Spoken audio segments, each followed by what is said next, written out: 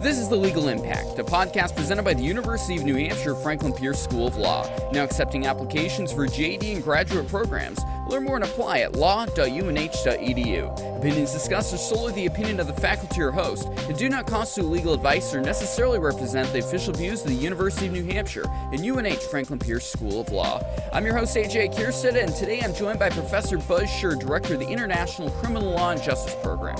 Learn more about that program at law.unh.edu/ICLJ. Welcome back to the show. Great to be back. So you recently penned an opinion piece over at the Union Leader titled "The Convenient and False Narrative About a Manchester Tragedy." So this is centered around a specific case over something we have talked about on the show before regarding bail reform, which you have been active with in New Hampshire since there was a big reform movement back in 2018, which we will dive into during the course of this episode in case anyone missed that. But I really think it's important to have case studies when diving into law, because it really outlines maybe there are things that are correct, things that are wrong in the law over time. I also want to dive into is like changes to the bail reforms that were initially made for whether you agree with or disagree with. But that's just the normal path that laws take when they've been put into place. And let's maybe start off with when we talk about bail reform, what does that tend to mean nowadays? It means a lot of different things around the country. In New Hampshire, what it means is about 5 years ago now, 4 or 5 years ago, Senator Dan Feltus was the prime sponsor of a bill to really dramatically change our bail system. I was the one who wrote that bill for Senator Feltus, and it basically cleared away all the underbrush and all the trees and said, let's treat bail like the way it should be treated. That is, we want to hold people who are at significant risk of never showing up for trial, and we want to hold people who are clearly and convincingly dangerous. Other than that, we don't want to hold people in jail because they don't have $100 to meet their bail. We want to take money out of the bail system because we had data at that time that showed we were holding people in jail on $500 bail, $250 bail, not because we thought they wouldn't show up, not because we thought they were dangerous. Just the judge had kind of this informal menu in his mind or her mind that, oh, it's an assault, simple assault, so $250. That had been in place for years.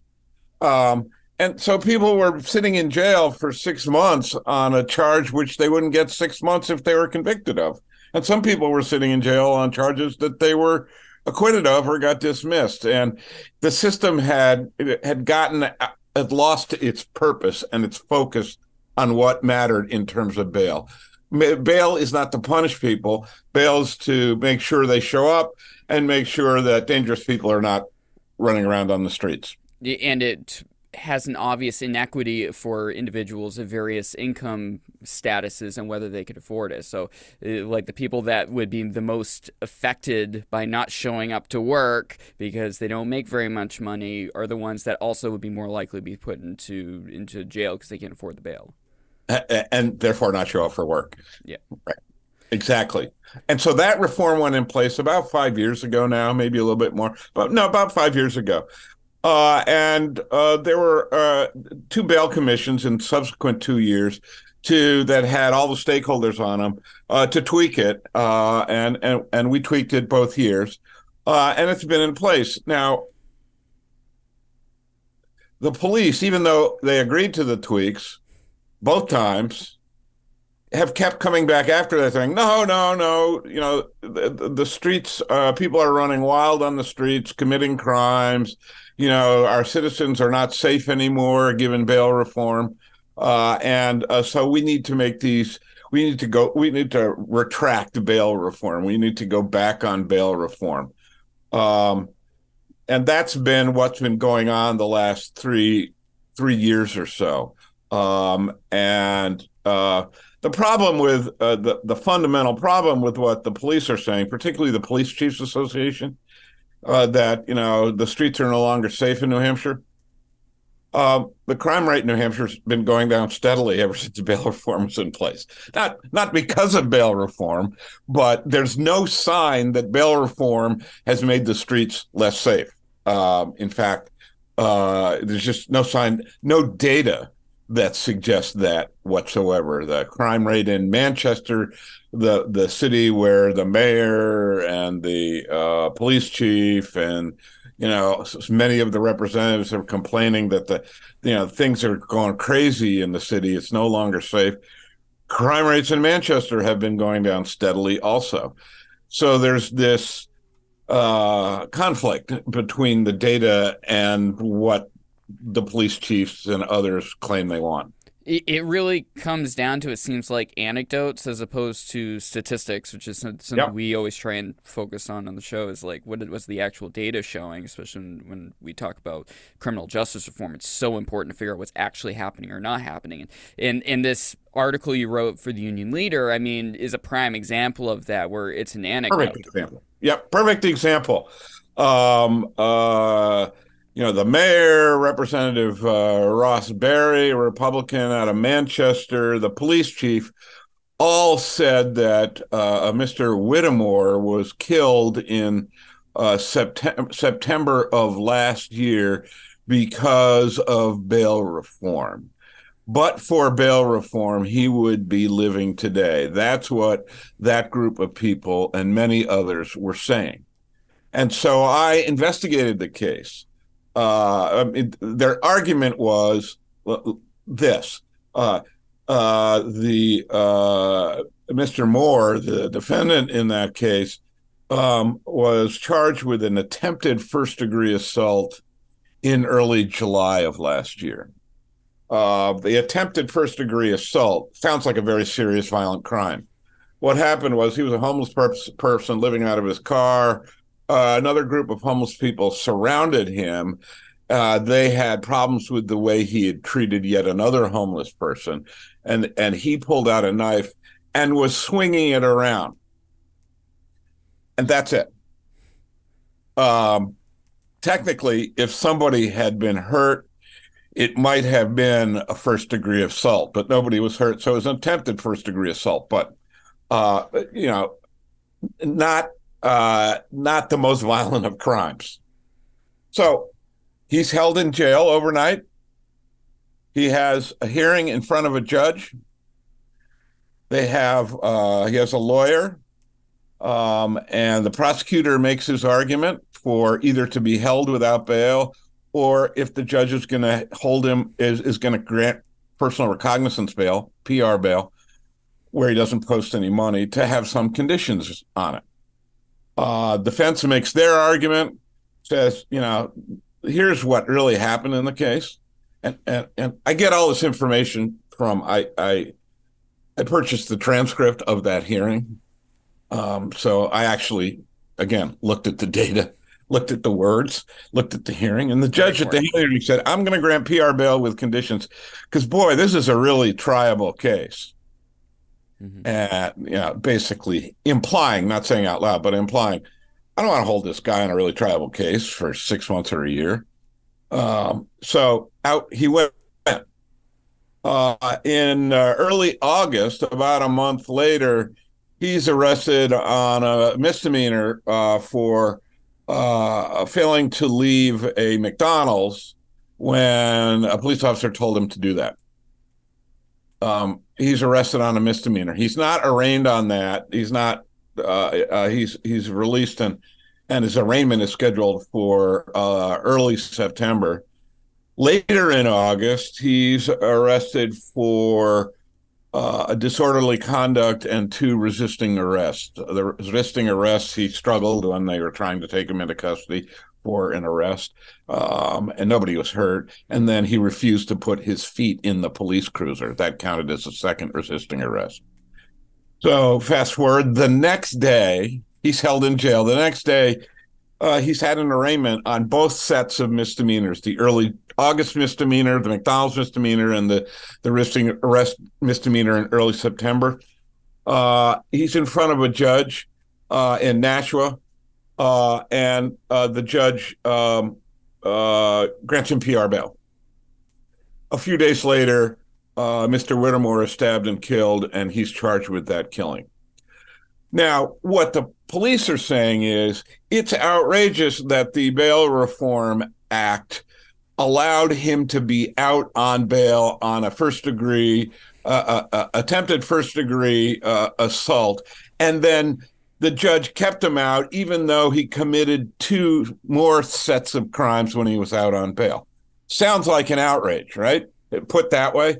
You know, the bail statute is letting him go free over and over again, no matter what he's doing, right? Nobody's calling him out on that. Well, it turns out that at that hearing in early September on that double set of two sets of misdemeanors, the prosecutor never brought out that he was out on bail on an attempted first degree assault. Never gave the judge an opportunity to say, whoa, we got to revoke this guy's we got to put this guy in jail because he's already out on an attempted first degree assault. Now he's committing more crimes. Classic circumstance where a judge would likely hold him. So failure by the prosecutor, number one. Number two, the original prosecutor on the attempted first degree assault, he had the opportunity, if he bothered to look, to notice the early August misdemeanor and file a motion to revoke his bail on the assault right after the early August McDonald's misdemeanor. Didn't do that. He had the same attempt, the same opportunity in early September to revoke it on the second set of misdemeanors. Didn't do that. So what we're really seeing here is the statute would have allowed for him to be held if the prosecutors had brought it to the attention of the judges. Yeah. But they didn't. So it's not a failure of the bail statute, as my article says. The problem here is not a failure of the bail statute. The problem here is a failure of the prosecutors. Bail statute was there was plenty available in the bail statute to make happen what everybody said should have happened. In fact, the changes that Ross Berry has presented in this current legislature said, when somebody commits a violent crime, is arrested for a violent crime, they got to be held till they see a judge. Well, that's what happened on the attempted first degree assault. Yeah. And that's usually what happens. That's what happened on the second set of misdemeanors. He was overnight before he got arraigned. It's a lot of stunting and performance on bail to try and get the bail statute changed dramatically to the detriment of many people without paying attention to the facts. And the police chiefs and those in support of cutting back on bail reform have these horrible stories, that they trot out, but the data is just not out there. Yeah, I mean, there's no way around it that all these stories are sad or tragic or just horrific, whatever way you want to describe it. And no one on either side of the political aisle is saying other way on that. And this just turns into a political football going back and forth with it. And meanwhile, the numbers, at least in New Hampshire, it's showing that it's doing its job. It's lowered the amount of people in jail. The jail, like how many people are even in the Hillsborough County Jail at this point after these. Yeah, well, interestingly, one of the data collection studies I did at the front end of this when we were talking to the legislature, pre-bail reform, I looked at how many people were being held in Hillsborough County Jail, fondly known as Valley Street, on bail of $1,000 or less. The judge sets bail $1,000 or less. He's not really setting it because the person's dangerous or because the failure to appear. He's just setting it because kind of that's the routine. Yeah. How many people were being held in Valley Street before bail reform went into effect in the month of, I think it was September 1st or September 30th. And it was something like over 170 people. A year after bail reform went into effect,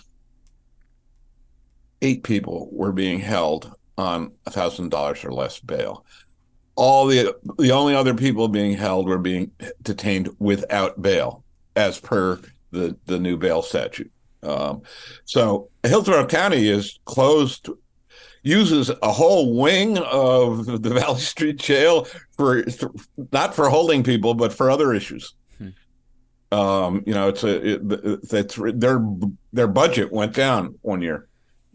Yeah, I mean, what really seems like the red flag where something went wrong is what happened with the prosecutor's office in this Yeah, situation. I mean, do we know? I mean, it's we always talk about how maybe police are stretched too thin, teachers are stretched too thin, like all these other aspects of how the government prosecutors, operates. Yeah, what about the prosecutors, prosecutors? they're stretched too thin also. And then that's one explanation for it. They just don't. They have each of the attorneys in the office, like the assistant Hillsborough County attorney who was on the Moore case, the person that we've been talking about. Undoubtedly, he has way too many cases. The Hillsborough County Attorney's Office is understaffed. So the charitable view is he never had an opportunity to look to see if anything had happened on this case. The less charitable version is he or she was lazy and didn't look, even though they had the time. Another version, and these are overlapping versions, but another version is they don't have a system set up so he would be automatically notified. They don't have the technology set up or the software set up, so he'd be automatically notified that that the person had been arrested for a misdemeanor while out on bail. That's just a technology thing. That's just I'm sure you could set that up. But maybe that's what didn't happen. Maybe the prosecutor in Nashua District Court, where that arraignment in early September happened, who didn't bring up that he was out on attempted first-degree murder on bail, maybe that prosecutor didn't look before they went into the hearing. Maybe they looked, but the system wasn't working. Something's wrong with the way prosecutors are handling these cases. Yeah. And so, yeah, there are people who are out on bail who are being arrested for more crimes, serious or otherwise. But the system, the bail statute is there to be used to get them in jail. It's just not happening. And this is getting into politics a little bit, but you dive into that. I mean, big thing that conservative media, at least when they attack these sorts of situations in order to undo bail reform, is they say, oh, it's an activist prosecutor that's just letting everyone go. And I haven't seen any evidence. Not in New Hampshire. Not in New Hampshire, especially. Yeah, there's none of that going on in New Hampshire. Yeah, nationally, the bail reform plays out differently in different states, depending on where the bail statute started out historically and what the bail reform that occurred actually did. It varies tremendously, and there's this huge fight nationally, state by state or big city by big city, of kind of competing narratives. Bail reform has really made a positive difference. Crime rate hasn't gone up versus, God, the murder rate has skyrocketed. There's no national data that gives you the answer to bail reform, partly because bail reform is different in every state. Every state, we have 51 different criminal justice systems in the United States, the 50 states and the federal government. And so bail is different in every jurisdiction. The bail in New Hampshire is a lot closer to the way it is in the federal system, which has worked well for years. Bail is really not driving the crime, bail reform. There's little evidence that bail reform is driving the crime rate. It really it's a false narrative, but it's convenient narrative, and it's nothing easier as a politician than to say things that scare people, that make them feel not safe in their homes and on the streets. And that's always what you hear from people who are opposed to bail reform, or when bail reform's in place, claim that the streets are no longer safe. And at least in New Hampshire, I only can speak for New Hampshire, but I've been doing a decent amount of data collection over the years and making a solid effort. And I got some more data to tell you about, but it's just not what's happening with bail reform. Crime rates are going down. Every kind of crime, it's going down. So one of the things that's been a problem is, and we've talked about this before, that the judicial system, the courts, don't have a data collection system. They just have a case management system. They don't have that data collection software. So to collect data about what's happening in cases, you need to get a case number or the name of a person. You need to go to the courts, call the court system up and request the case summary sheet for that case. Gets sent to you, then you got to code it into a database to really start to develop information. And I last summer I put together a group of students, and we started to collect that data. So we looked at, by the time I testified to this earlier this year at a hearing, we had looked at 508 cases.